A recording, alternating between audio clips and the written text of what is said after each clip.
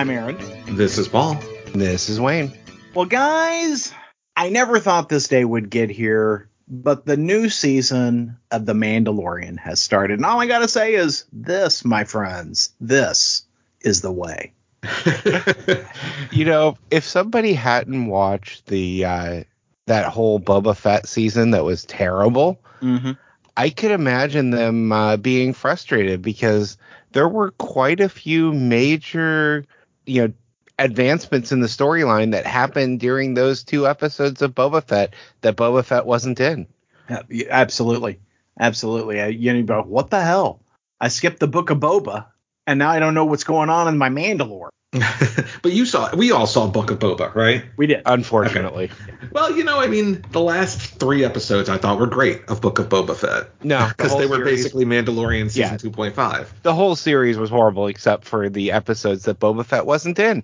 Yeah, exactly. Well, I got to say, the end of the cold open of the current season of The Mandalorian, the new season of The Mandalorian, where, he pulls up in his little, spaceship after having, blasted the space alligator. And the joy that washed over me when you see Grogu crawl up in his little bubble. It was this perfect shot of, the Mandalorian there, in his cockpit. And then there's that special child bubble on his spaceship with Grogu just climbing up there. Hey, guys.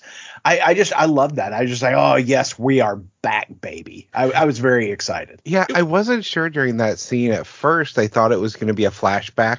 I think that's certainly what they were trying to gear you to think, because I felt very engineered that I was supposed to feel like that was our guy, right? Yeah, that was little Pedro Pascal, getting his helmet. I still think that ship. It's like, I love the ship. It's great, and it's horrible for a bounty hunter because where are you going to put your bounty?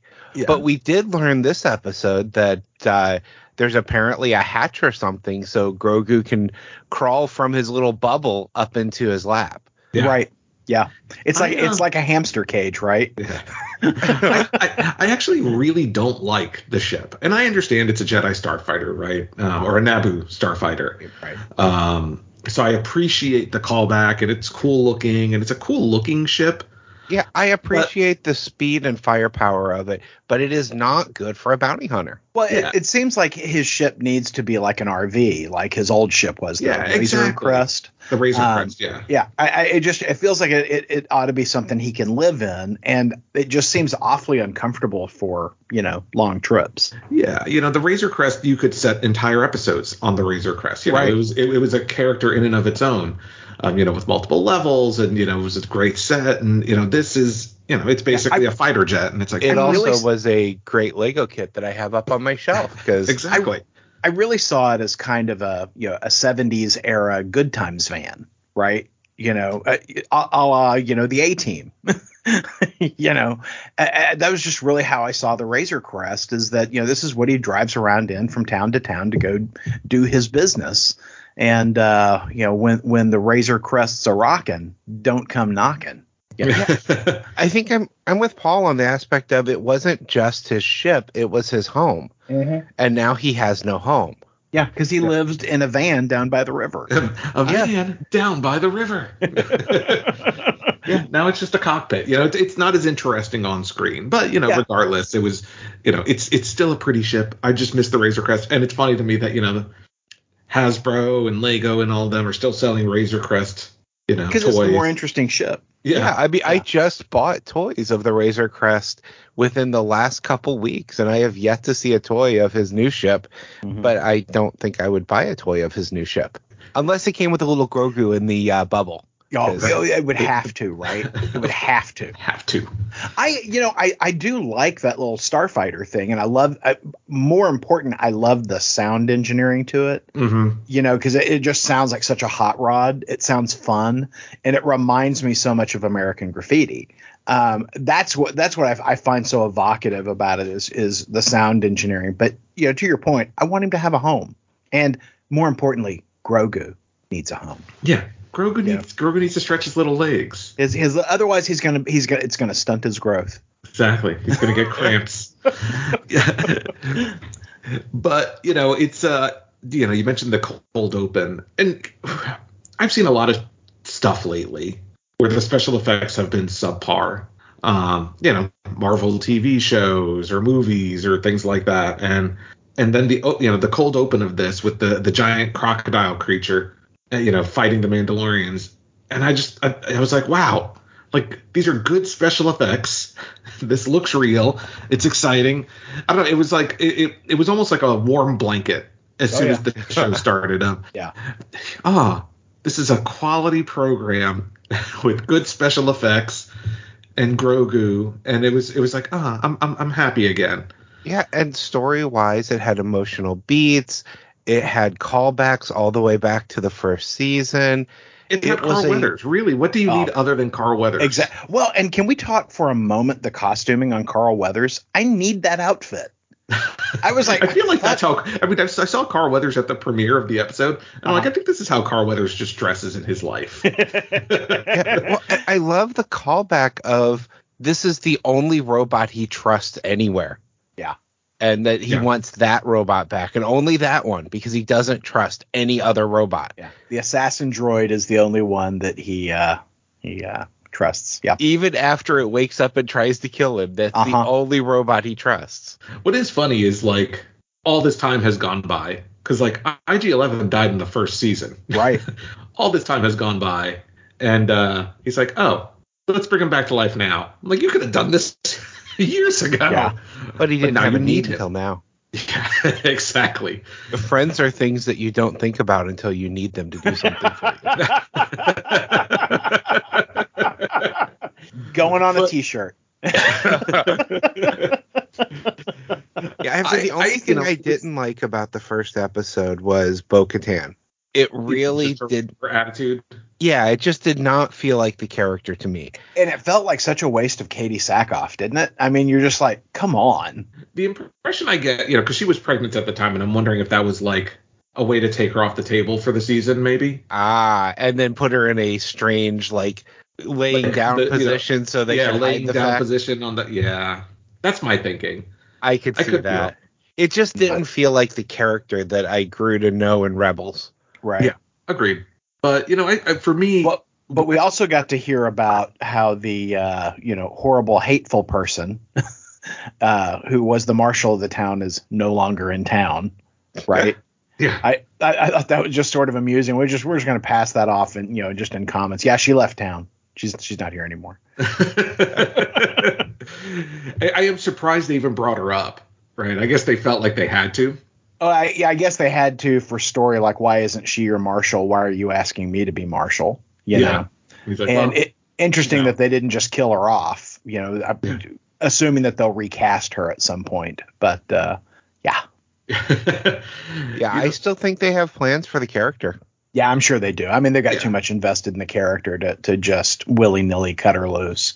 And here's the thing. We know this about Disney. Disney would just wait until it died, the controversy died down. But unfortunately, she leaned into it. Right. Now they're like, okay. Yeah. She's off planet. Yeah. Yeah, they'll recast her. They'll find somebody who works and they'll just recast her. I mean, I think that's fair. Yeah. I when I saw the episode was only 34 minutes or so with their long end credit sequence, I was kind of disappointed because I'm like, it's first episode of the season. I wanted something meaty. Mm-hmm. And really, this is a very, kind of going back to my comfort blanket reference. This episode was very just comfort blanket. Like, here's the characters you know and love. Here's the storyline we're going to have this season. Roll credits. Right. A very brief action sequence so you don't get bored.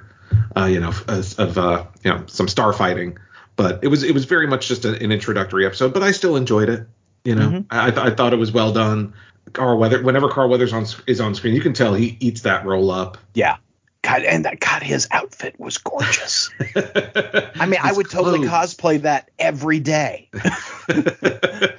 But so I'm looking forward to seeing where the season takes us. We know that Mando is Din Djarin, is headed to Mandalore to rebaptize himself and be forgiven for his transgressions for taking off his helmet. under the crystallized, because the Empire made Mandalore just a planet of glass after all of the nukes, I guess, hit the planet. So should be interesting. I'm excited. Number one, I'm glad that there's something new to watch on my Disney Plus, because my Disney Plus was getting a little stale. I was thinking that recently. I'm like, I don't remember the last time I watched anything on Disney Plus. Yeah, the last thing I watched was Bad Batch already has come back, so I've been watching Bad Batch on it. Okay. The last thing I watched was the portion of Wakanda Forever that I walked out on. Oh yeah. But I'm eager for Ant-Man to Quantumania to hit Disney Plus, because I want to watch it again. But other than that, it's been a while since I watched a regular show on the Plus. So yeah. I think Did you see the article that I shared where Disney might be offloading its stake in Hulu to get back the distribution rights for the Hulk and Namor? I saw that. Now I don't know if the juice is worth the squeeze. I mean, I don't know if Hulu is I don't know what Hulu generates for them revenue wise. Mm-hmm. But they've got like a 60-some% stake in Hulu, so it does seem like a lot to give up. But I imagine it's not going to be a 1-for-1 exchange. It could be just that's part of the deal, right? Yeah. That, because I can't imagine that's the beginning and end of that deal. It's got to be like a lot of money plus throw in Hulk and Namor, and we'll give you the rest of what we own in Hulu. But I like the idea of it, because that means we could actually get a real Hulk movie. Yeah. I can't say I'm interested in a Namor movie with the current depiction of Namor from Wakanda Forever. But yeah, I don't know. For me, it doesn't feel like the juice is worth the squeeze on that deal. But I'm not Disney. I'm not Bob Iger. We'll see what he does. No, you're not, Paul. No. Stop trying to be Bob Iger, Paul. You be Paul. I'll be Paul. And what I'm going to do is... Aaron, stop trying to make Paul happen. Stop trying to make Paul a thing. So this week, we had a couple of comic series end, which was a little bit more room on the old poll list after today, because Human Target and Sergeant Rock versus the Army of the Dead both had their series-ending issues. And so I know we have been enjoying Human Target quite a bit, and I'm very curious to see if you guys felt like they stuck the landing on this one. Well, I gotta say, the book did not end the way I thought it would end.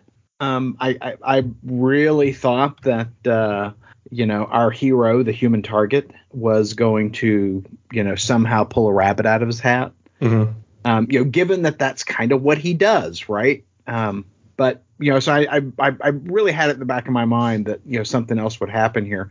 But man, they lean so far into Ice is not the person you think she is, Yeah. And I mean, that was becoming more and more evident throughout the book. But this last issue spends a lot of time talking about her dual nature and how maybe the real person that she is not at all the person you think she is.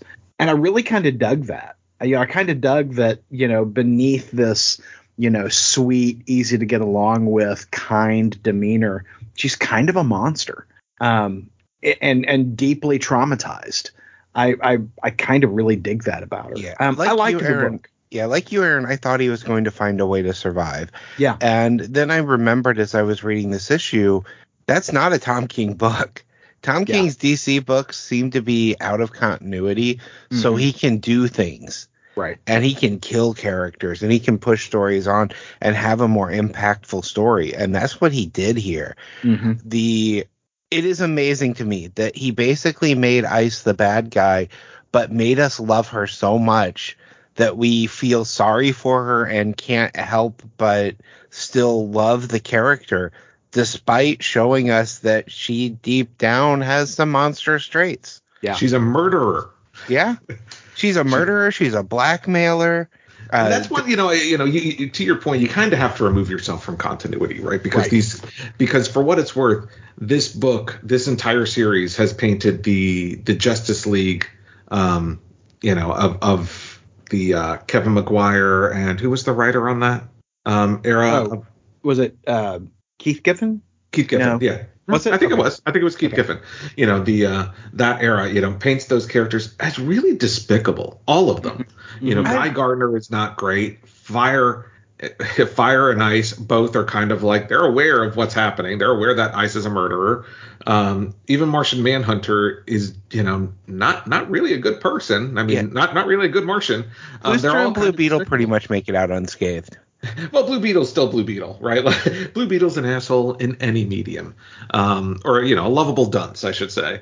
But yeah, the rest of them are just kind of like none of you are good people, and you have to remove yourself from that continuity of these are heroes doing heroic things because none of them are really heroic or represented as heroic in this series. And I still enjoyed the series, but especially the end.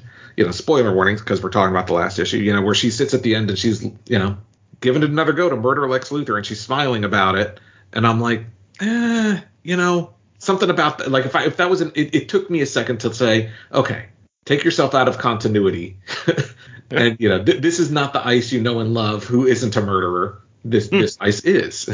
Yeah. One of my favorite things in the entire issue, though, is she's struggling to figure out the right place to spread his ashes. Mm-hmm. And comes to the decision the only proper place to spread the ashes is shattering the bottle over Guy Gardner's head. Yeah. It's like that is what he would have wanted. I loved it. I mean, I just think this was a terrific story.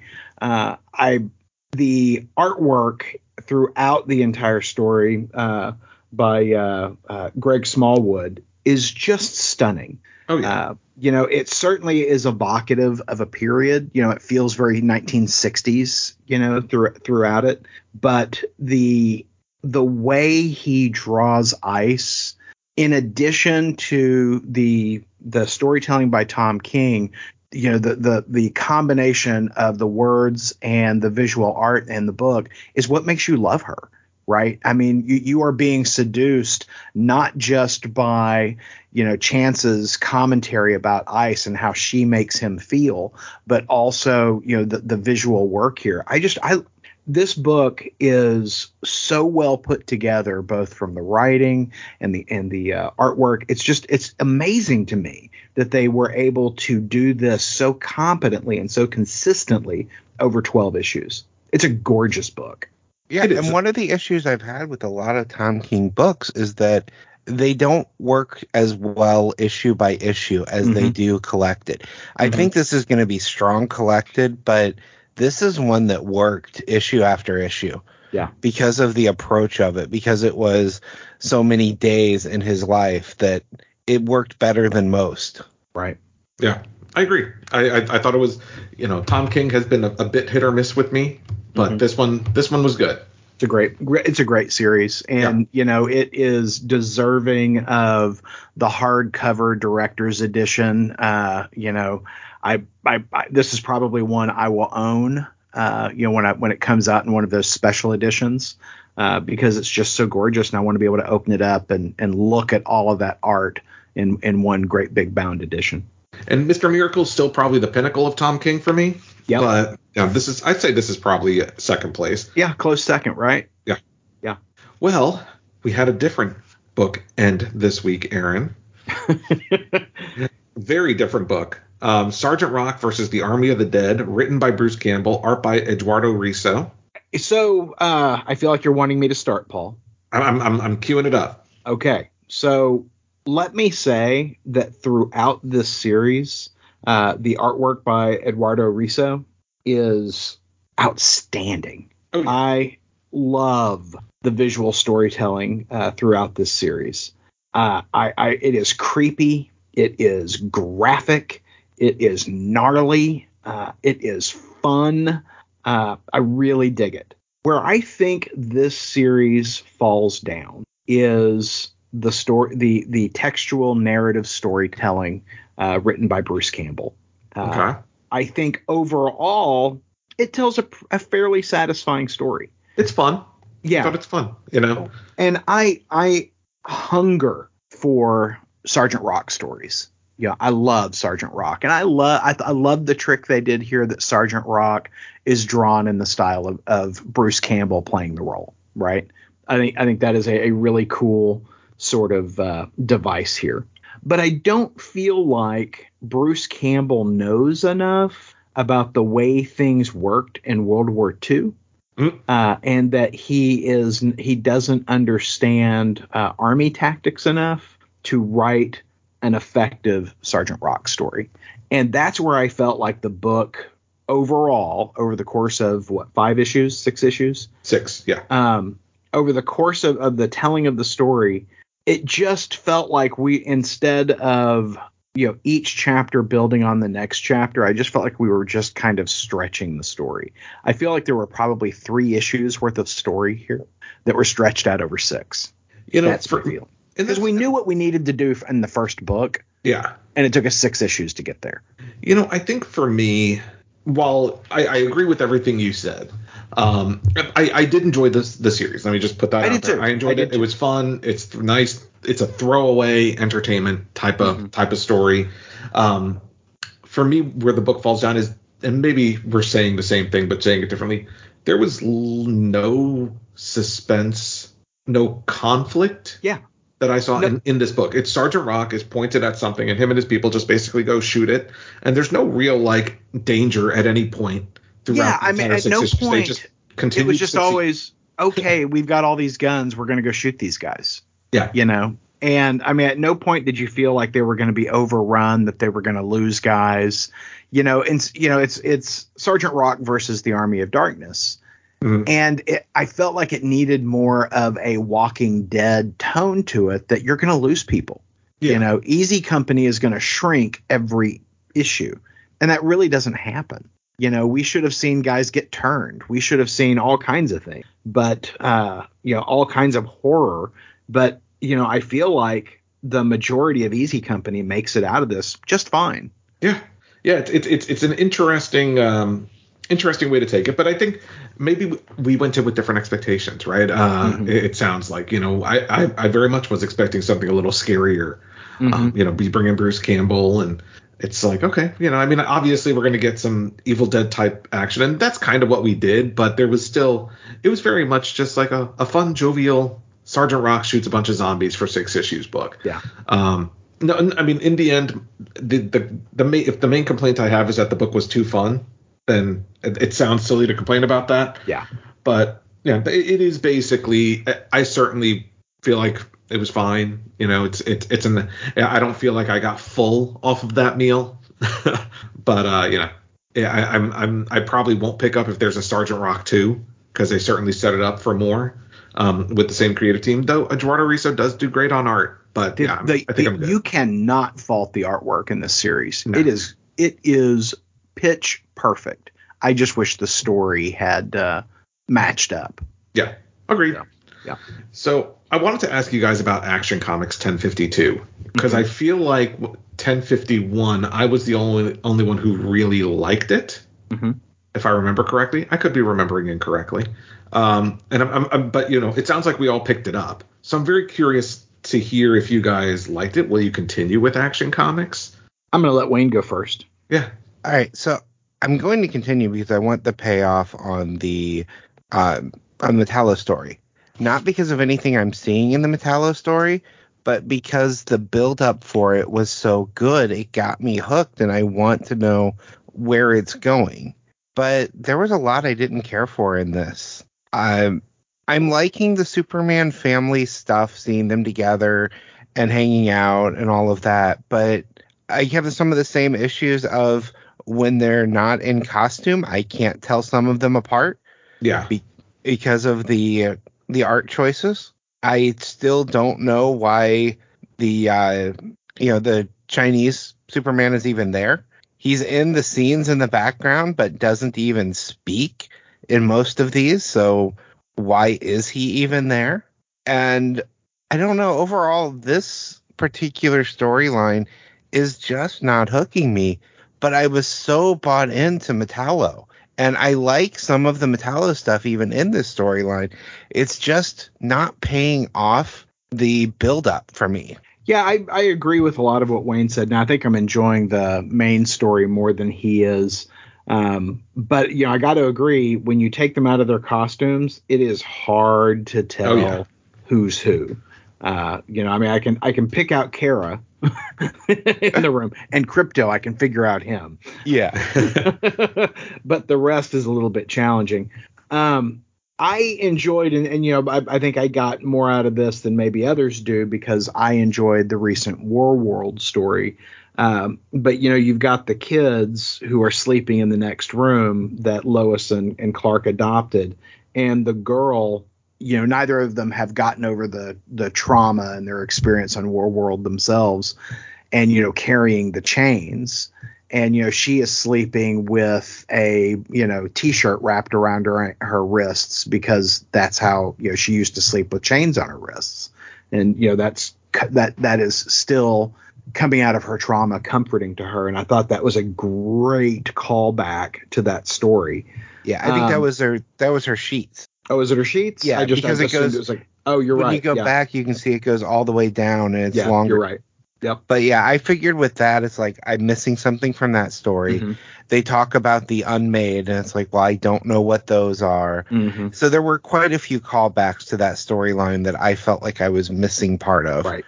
But I'm enjoying that story. But I got to tell you, for me, the of the three stories in this book, the one that I am particularly responding to is Home Again Part 2. By Dan Jurgens and Lee Weeks, telling the story of young Jonathan Kent and other and shenanigans. It is I love the artwork. I love the characters. I love seeing Superman in his black outfit. When he was flying under the radar. I'm just getting a kick out of that. Kick out of it. It's a lot of fun. I love that era of Jonathan where he's still discovering his powers. Yeah. And he will react and do something and overdo it. Right. But, all of that is contrasted with how much I despise the Power Girl story. Yeah. And this one in particular, we had talked about last time. Why is Power Girl in this when she's not in the rest of the family, despite them trying to make her a family thing? And they bring that to the forefront in this by having the patient be Kara and having them even have the comments about how Kara didn't learn that she had telepathic powers from her. She learned it from this other character. Yeah, it is such an obnoxious story. I fully and completely despise what they're doing here. Yeah, I gotta be honest. I didn't even bother reading it. I knew I wasn't going to enjoy it. So I was like, why would I bother? Why am I going to hurt myself? I'm good. I enjoyed the first two stories. I'm good. Well, and it's sad because I do like the artwork on some of this. Yeah, the artwork's great. I love her costume. I love Omen's costume. The visual worlds when they're inside her mind, some of those look interesting, but the story itself is just not one I'm liking at all. Yeah. And in this case, it seems to be all about Power Girl, inside Kara's mind. Yeah. Yeah. I really would, the artwork by Marguerite Savage, is stunning. And I just wish that Leah Williams, the writer, was giving her more to work with because, she is just going all out on a really lackluster story, in my opinion. And I'd love to see what she'd do with something truly spectacular. Because, the artwork is just top notch. It is. The artwork isn't all, other than the fact that you can't really tell some of those super characters apart when they're out of costume, the entire book, I thought, had great art. Yeah. Which, I like this format of Action Comics, and I'm enjoying, like I said, the 2 out of 3 stories. I just wish I was enjoying 3 out of 3 stories. Yeah, there's no reason for the Kara stories to be there. Even she says in her own words, little do they know I'm the odd one out among the super family and not particularly welcome among the Kryptonians. Well, then why is she in this book?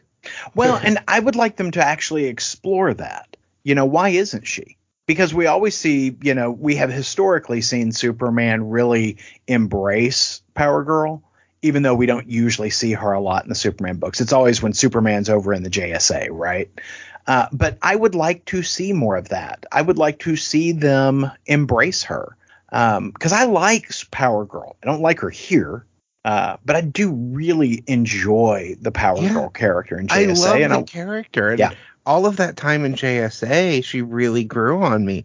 Yeah. But here, it's not the same character. And when they have that conversation with Supergirl, she's pointing out she doesn't get invited to family dinners. They forget she's related. Mm-hmm. It's like, that's not something we've ever seen from Superman. Right. Because, he and Lois are very much, broaden the family and hold them close. And so why wouldn't they do that? Yeah. So, they just adopted two randos. Like, and that they, and they even know Power Girl. They've known Power Girl for years. So it's interesting. Yeah. Yeah. I don't like that. I don't like that. But, so when we're talking about the current run on Action Comics, 2 out of 3 ain't bad. But yeah, I can certainly see where you're coming from, Paul, skipping that last story because, ugh. Yeah.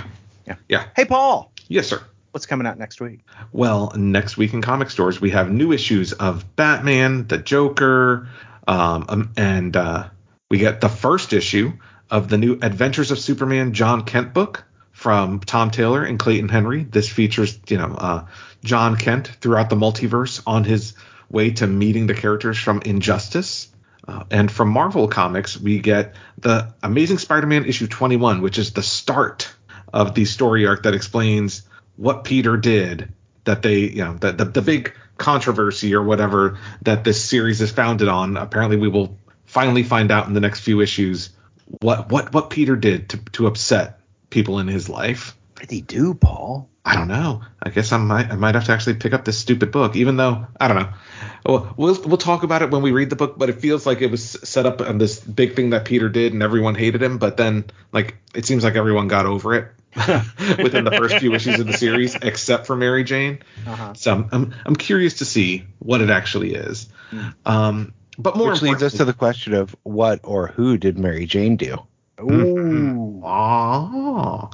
And the big news next week is that the next Predator miniseries from Marvel Comics is coming out from Ed Brisson, same writer as the prior Predator series, but a new artist, Nitho Diaz. Yeah, it's a bummer because we really, really like the art on that first series, but this is a sequel to that series.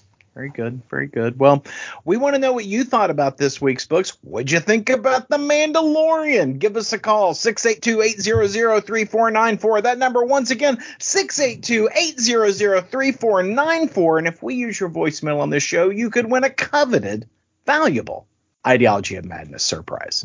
You can also hit us up on social media, IOM Geek on Facebook, Instagram, and Twitter. Wascally Wabbits. Okay, well, y'all have a good week. Bye. Podcast theme music graciously provided by Mark Andrew Pope. For more information, visit markandrewpope.com. Funny Books with Aaron and Polly is a production of ideologyofmadness.com. No Spider-Man clones were harmed in the production of this podcast.